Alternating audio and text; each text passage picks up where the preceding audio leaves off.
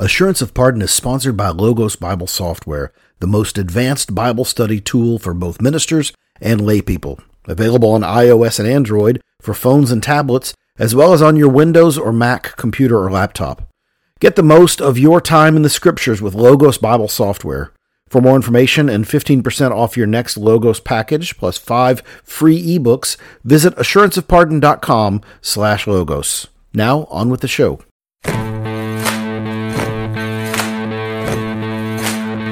Welcome to Assurance of Pardon, a podcast about the gospel, the Bible, the church, what it all means, and why it all matters. I'm Scott Davis, pastor of Hope Presbyterian Church in Hot Springs, Arkansas.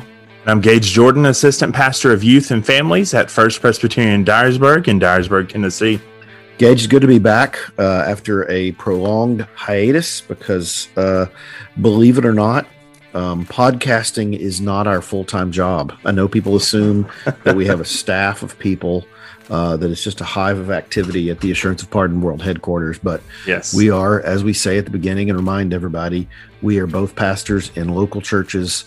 And so with wives and kids, and life happens. And so thank you to our listeners for their patience. And while we get out a new episode, speaking of new episodes, this episode and all of our episodes are sponsored by Logos Bible Software. Great software for studying the Bible. We're going to talk about studying the Bible today. Great software to make the most of your time in God's Word. One of my favorite things that they do is their free book of the month. They every month, if you are in their system and you have an account with them, you're going to get an email of a free book, and then usually there's always some links and this book is 99 cents and this book is $1.99. Mm-hmm. Lots of really, really great deals all the time. If you're interested in checking out Logos Bible Software, visit assuranceofpardon.com/logos. Speaking of Bible study, also we want to congratulate the winner of our giveaway of the Care of Souls. That winner is Dave Turris. So congratulations to him. We will be getting his book out, Care of Souls by Harold Sinkbile. We hope he enjoys that.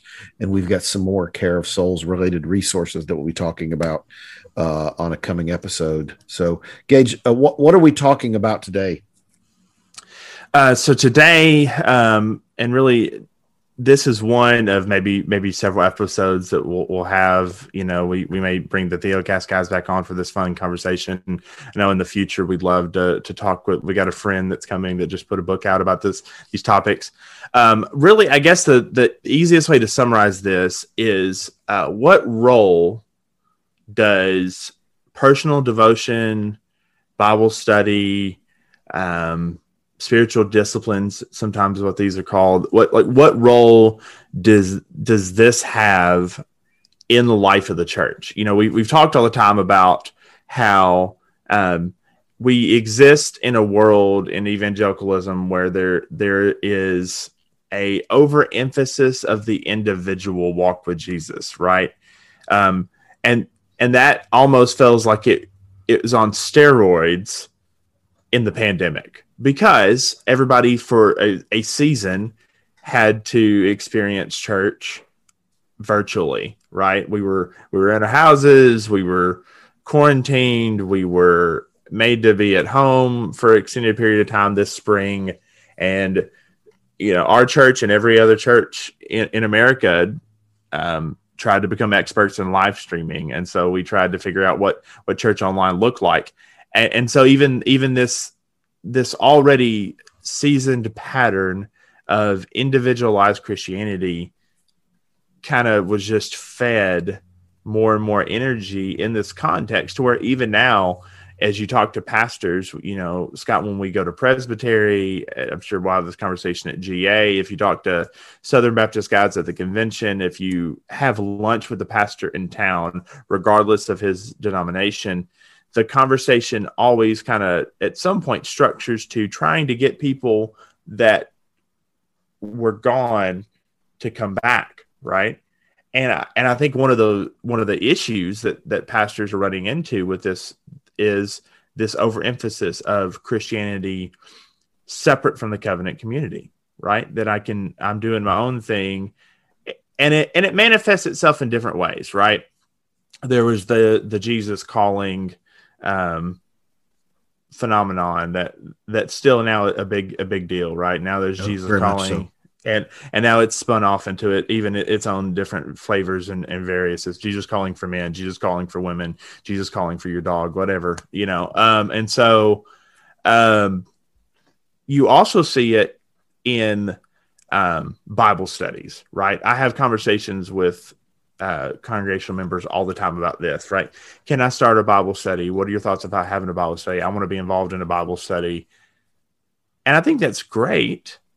But what ends up happening is they don't have any energy, time, or effort to give to their local body because they've overcommitted themselves to 7 different Bible studies, or they're in Bible studies with people that don't share their theological perspective, don't have their, we, as we kind of have mentioned, we did a whole season of this. We have a different hermeneutic, a different way and a lens by which we read the scriptures than non-reformed people, right? And so when you enter into a Bible study, we're going to view the scriptures differently, but people will do that, or prayer life, or whatever the case may be. All those things that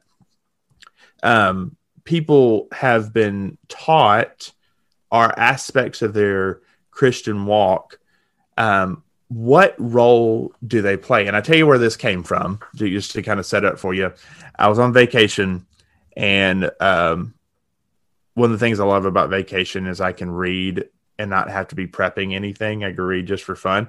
And one of the things, because I'm a nerd and a theology nerd, one of the things I'm reading is the Banner of Truth copy of the Westminster Confession of Faith, because it includes historical documents, the Directory of Worship, things like that. So you get the kind of context to what the conversation was like leading up to this document that we as Presbyterians say is our doctrinal statement, right?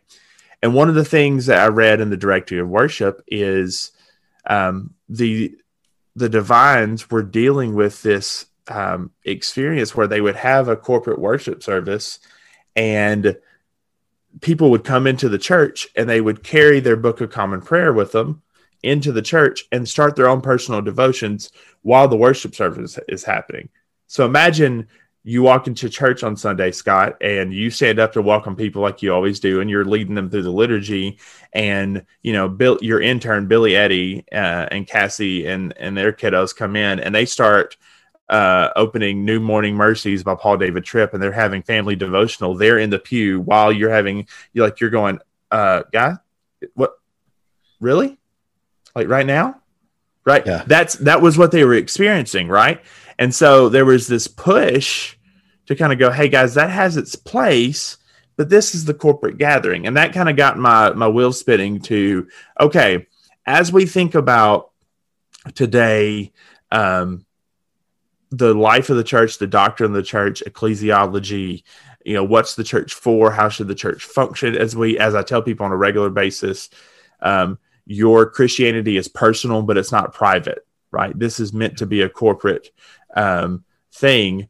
What role, though, so we don't pendulum swing away from this, what role do these things like personal Bible reading, prayer, memorization, all those things play into the life of a Christian, into the life of the church?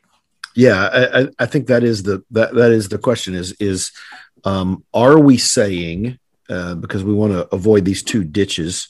One ditch is that I find my assurance. I find I know that I'm saved because I get up every morning and I Instagram a picture of my coffee mug and my highlighter and my Bible. I know I'm saved because of how rigorous my piety is, and right. Looking to this discipline and letting that, my own intensity at these things, letting that be the means by which I find my hope and my trust. Right. That's one ditch. And then the other ditch, and we would say, hey, don't get in that ditch. But the other worry is that in swerving so far, you would say, but because I'm not saved by it, because it's not because I'm not saved by personal Bible reading or Instagramming inspirational quotes, because I'm not saved by it, therefore it has no value. It's meaningless. I'll run into Christians who will say, well, baptism doesn't save, so there's no point in doing it. The Lord's Supper doesn't save me, so there's no point in doing it. Or you'll even hear somebody say, well, we don't even need to argue about that. That's not a salvation issue. And therefore, any time spent talking about it is just wasted airtime. What a foolish false dichotomy to say, because something is not, because this thing isn't everything, it's therefore nothing. Right. Which is an absurd logical fallacy. And so after we recorded the episode about spiritual disciplines, which was with our friends from the Theocast, and we appreciate them a great deal, which was something of an expose on the origins of that, but exposing and highlighting some of the wrong ways that we can think about those things. I think, but what we've had questions from people, and they've had questions from people, is, are you saying I shouldn't read my Bible? Right. I have this habit every morning of getting up and reading my Bible. Are you saying we shouldn't do that? And my response would be, of course not. What I'm saying is how should you feel when you fail? How should you feel when life happens and that doesn't happen? Are you filled with despair that I have now wickedly sinned and lost my, our friend Daniel Emery Price with 1517 told a story at the conference in Bentonville when he said, I had to delete the Bible app off of my phone because I opened it up one day and it said, congratulations, you've opened the Bible app and read the Bible every day for the last 1,000 days. And he was like, I was filled with self-righteousness. Right. Like, I don't need that. I don't need this app patting me on the back and telling me that I'm a super Christian. I don't need that. I purposefully didn't open the Bible app one day because I don't need that. And so I think this is what we're trying to highlight is that this is reading my Bible, reading the catechism, reading the confession, reflecting on that, doing family worship with my family, bringing up a spiritual topic around the dinner table with my kids and thinking through that about what the Bible has to say about it. Every time I do that, do I toggle from the unsaved category into the saved category? Yeah. Right. Is it that binary? Do I do it for that? Of course not. Right. Is it useless? Of course not. And so we just what we wanted to do is we want to come back and say, hey, here's what we're not saying. Right. It is everything. We are saying disciplines like Bible reading, and even disciplines like tithing, even disciplines like baptism, can, in our sin, set up a slippery slope in our heart that causes us to fix our affections on the performance of that thing rather than the object of our faith, which is Christ and Him crucified. And so we just want to say, in our devotions, in our quiet time, in our Bible reading, we want to always be fixing our affections on and recognizing the slippery slope, to use Tim Keller's language, the slippery slope in our own heart that makes me prone to trust in the wrong things. Yeah. So justification is key here, right? What am I justifying myself by? Take, for example, Paul's argument at the end of Romans 9, leading into Romans 10, talking about his brothers in the flesh, the Jews. He uses a really interesting phrase. He says they have a zeal for God, but without knowledge, right? And I think that's categorically true of a lot of evangelicalism, right? You'll hear the phrase, man, that person's on fire for Jesus. Or that brother loves the Lord, right? But they have no knowledge, as in not like they can recite the wonderful works of God by bobbing through memory. That's not what I mean when I say knowledge. What I do say, though, is they have no context to the God that they're actually on fire or love. They're just really passionate about it, right? And so you then apply that to worship. One of the books I'm reading through is a great, and we'll put it in the show notes, a beautiful 87-page book by Ligon Duncan called Does God Care How We Worship? Just came out. So great. One of the things he talks about in explaining the regulative principle, and we've defined that before, is like how we as Reformed people view worship. One of the things he says is that there's a lot of pushback in evangelicalism now when you think about, does God have requirements of worship? And the pushback comes down to this belief of, well, God really doesn't tell me how I should worship, so I'm free. He goes, and it's this overemphasis of the individual in worship as opposed to the covenant community. And I think this aspect of justification falls into it, right? How am I trying to make myself right before God? Am I trying to make myself right before God by the things I do? Well, in that subcategory, by do is that I am more spiritual because I wake up at 5 a.m. to do my quiet time. And because I told you, right? Like it's almost like the CrossFit of Bible study, right? How do you know someone is a vegan CrossFitter? They tell you, right? So you have that sort of justification by doing in Bible study, prayer life, silence and solitude, whatever it is, spiritual discipline, right? And it becomes this thing to where your position in Christ is measured by the merit of what you're doing. And that was the context we grew up in, right? That's the context I grew up in. That's the experience you had in evangelicalism. From the earliest time in my walk in youth group or whatever, I was constantly pressured. You need to be having a quiet time. You need to be having a quiet time. And I would be like, sweet. What does that mean? How do I even do that? How does that matter? And as I grew in my faith and as I became more convinced of Reformed theology, what I actually found and continue to find is historically, and this isn't just true for the PCA or whatever, this is like any Reformed person historically, the Reformers and the Puritans and the church fathers before them, they all saw this necessity of having a discipline in your life. One, if you're a dad, you need to be leading your children in the faith. That's why they developed catechisms, right? Is so that parents could teach and pastors could teach people the faith, right?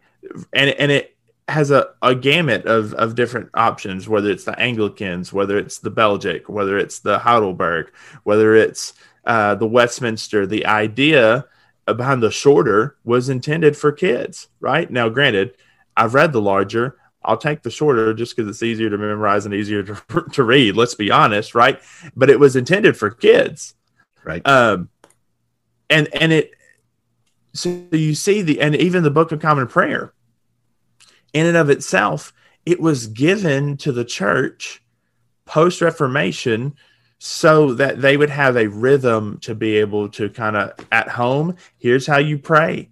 Here's how you read here's how to kind of systematically read through the scriptures. Here's how you should think about your faith and your walk with Christ. It was given to you because they wanted you to be strengthened in your faith, but it wasn't given to you as a means of justification. So I think historically, as we think about what it means to be the church, and even in our context, as we on a regular basis explain why we believed the Reformed faith is the most biblical.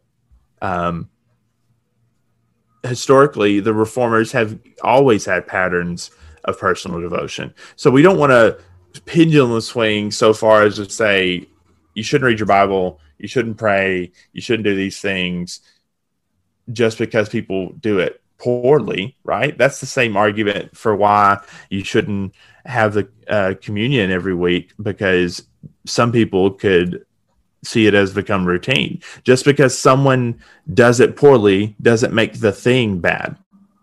You know what I mean? And right. I think that's where I want to apply this to how we think about our faith and how we think about our walk as Christians. Yeah, there's a default way that big contemporary evangelicalism talks about the disciplines, talks about spiritual disciplines, and we're pushing back and saying, no, not that. Yes. Not that way of talking about it, not that way of understanding it, not that way of they have valued it wrongly. They've put it in the wrong categories. Mm-hmm. And so in pushing back against that, we're not saying no spiritual disciplines. We're saying there's spiritual disciplines in this context. In this context, yeah, there's a reformed understanding of those that is historic and helpful, and not soul crushing. Mm-hmm. And that has a category for when I fail at it. Yeah. The divines even go as far. By the way, when you say the divines, you mean the authors of the Westminster Confession of Faith. So we need to avoid using some inside baseball terms.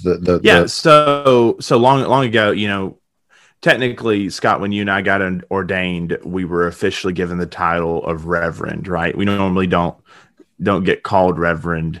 I do. Around my house, that's how my children are told to address me. That's true.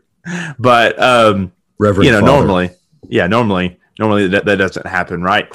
But that's a old school honorary title, right? Normally now people get called brother Scott or Pastor Scott or whatever, right?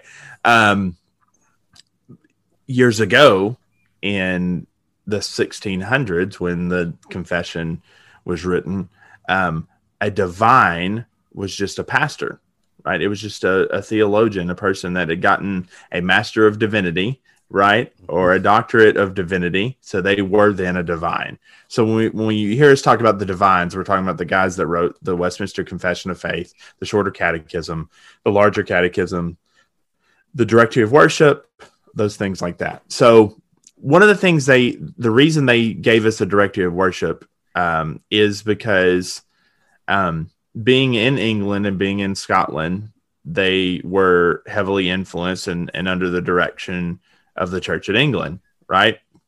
And one of the things they found, to your point, Scott, one of the things they found was that people would start to kind of beat themselves up if they didn't do all of the daily office, which is the Book of Common Prayers kind of activities that they give you. Right now it's an app form. You can download the daily office as an app, or it's a website you can go to. But if they didn't do the morning prayer, the midday prayer, and the evening prayers, and they didn't do the dinner time stuff, that you were somehow less Christian, that God was somehow mad at you because you didn't do all the things. And they essentially, when they were writing, said, man, you've taken something that was intended to be good and now you've made it legalism, right? So in an effort to try to get away from that, we're going to rethink the Directory of Worship. And by rethink the Directory of Worship, I love them to death. They basically just rewrote the Book of Common Prayer. Like it's not like it's that drastically different. It's just, they were trying to help people, just like we are today, not become legalistic with it. And I think that's what we've done with the spiritual disciplines, right? We've taken something that in and of itself is a good thing. The psalmist talks about, on your precepts, right, Lord, on your law, I meditate day and night. It's a light into it's a lamp into my feet and a light into my path. It's like honey to my lips. Like, this isn't a guy who isn't reading his Bible. Now, granted, in his context, he doesn't have a Bible, right? The printing press doesn't come out until the 1500s, but he has access to the law in the corporate gathering, and he's hearing it read to him, and he's thinking about it. I mean, God even tells them to put it on their foreheads and on their walls and teach it to their children, right? Like, there obviously was this discipline of getting the scriptures into your life. But you know what the psalmist never says?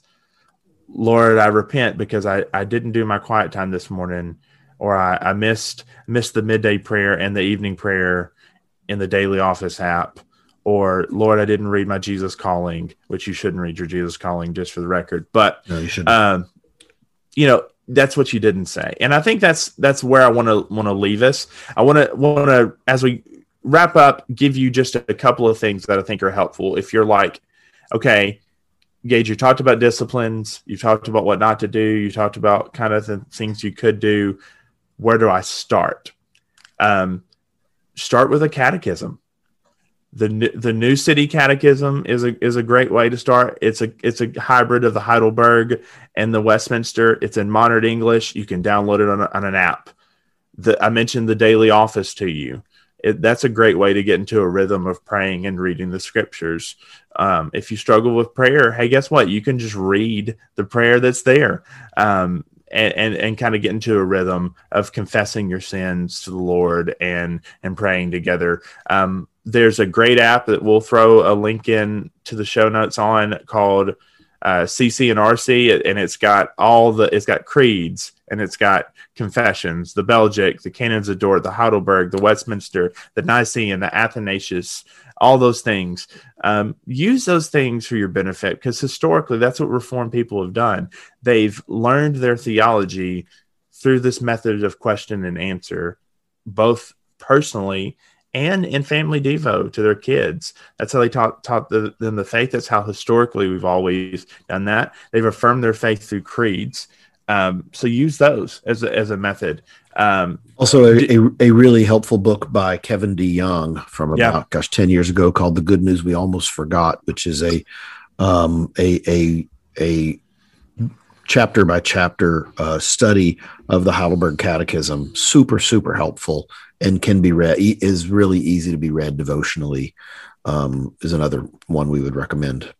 And last thing I give you ready for this, Scott? You should download the Logos Bible software. Where would they do that? You could do that by going to our website at assuranceofpardon.com/logos. And there you can get Logos Bible software in your life. And that they have daily reading plans right there in the software that can help you both in prayer, both in Bible reading, both in other disciplines. Or you could just download the app. The app is free. And it has a plethora of resources, including the free books of the month that you can get digitally there. So there are tons of resources. We'll throw all those in the show notes for you. We hope this has been helpful. We hope this has been freeing to you, because we want to help give you categories as Reformed people, that we're not reinventing the wheel here, right. But also we're not trying to teach justification by spiritual discipline. So in all of that, as we close, another great resource that I would give to you, we are a part of the Society of Reformed Podcasters. And it is a plethora of great podcasts that you can listen to and benefit from. You can check those guys out at reformpodcasts.com, and you can see the whole list. You can download the RSS feed to Society of Reformed Podcasters wherever you listen to podcasts. One key area you could check out is the Reformed Brotherhood. I think is going through the shorter catechism right now. So as you're trying to think through devotionally, if you need some guys to give you some thoughts on that, download that podcast and use that devotionally. So those are great guys. We're thankful for that partnership. Scott, anything else? I think that is it. Keep keep the emails and the feedback coming. We enjoy hearing from folks around the country and around the world who are listening. That's always an encouragement to us to know that we are not talking into a vacuum, an echo chamber, but that there are those listening. So if you have benefited from assurance of pardon, let us know. That goes a long way to just helping spur us on to continue this labor. We love hearing from you and hearing what in particular has been helpful. So please reach out to us. contact@assuranceofpardon.com. And be sure and follow us on Facebook, Instagram, or Twitter. Until next time, this is Assurance of Pardon. God bless.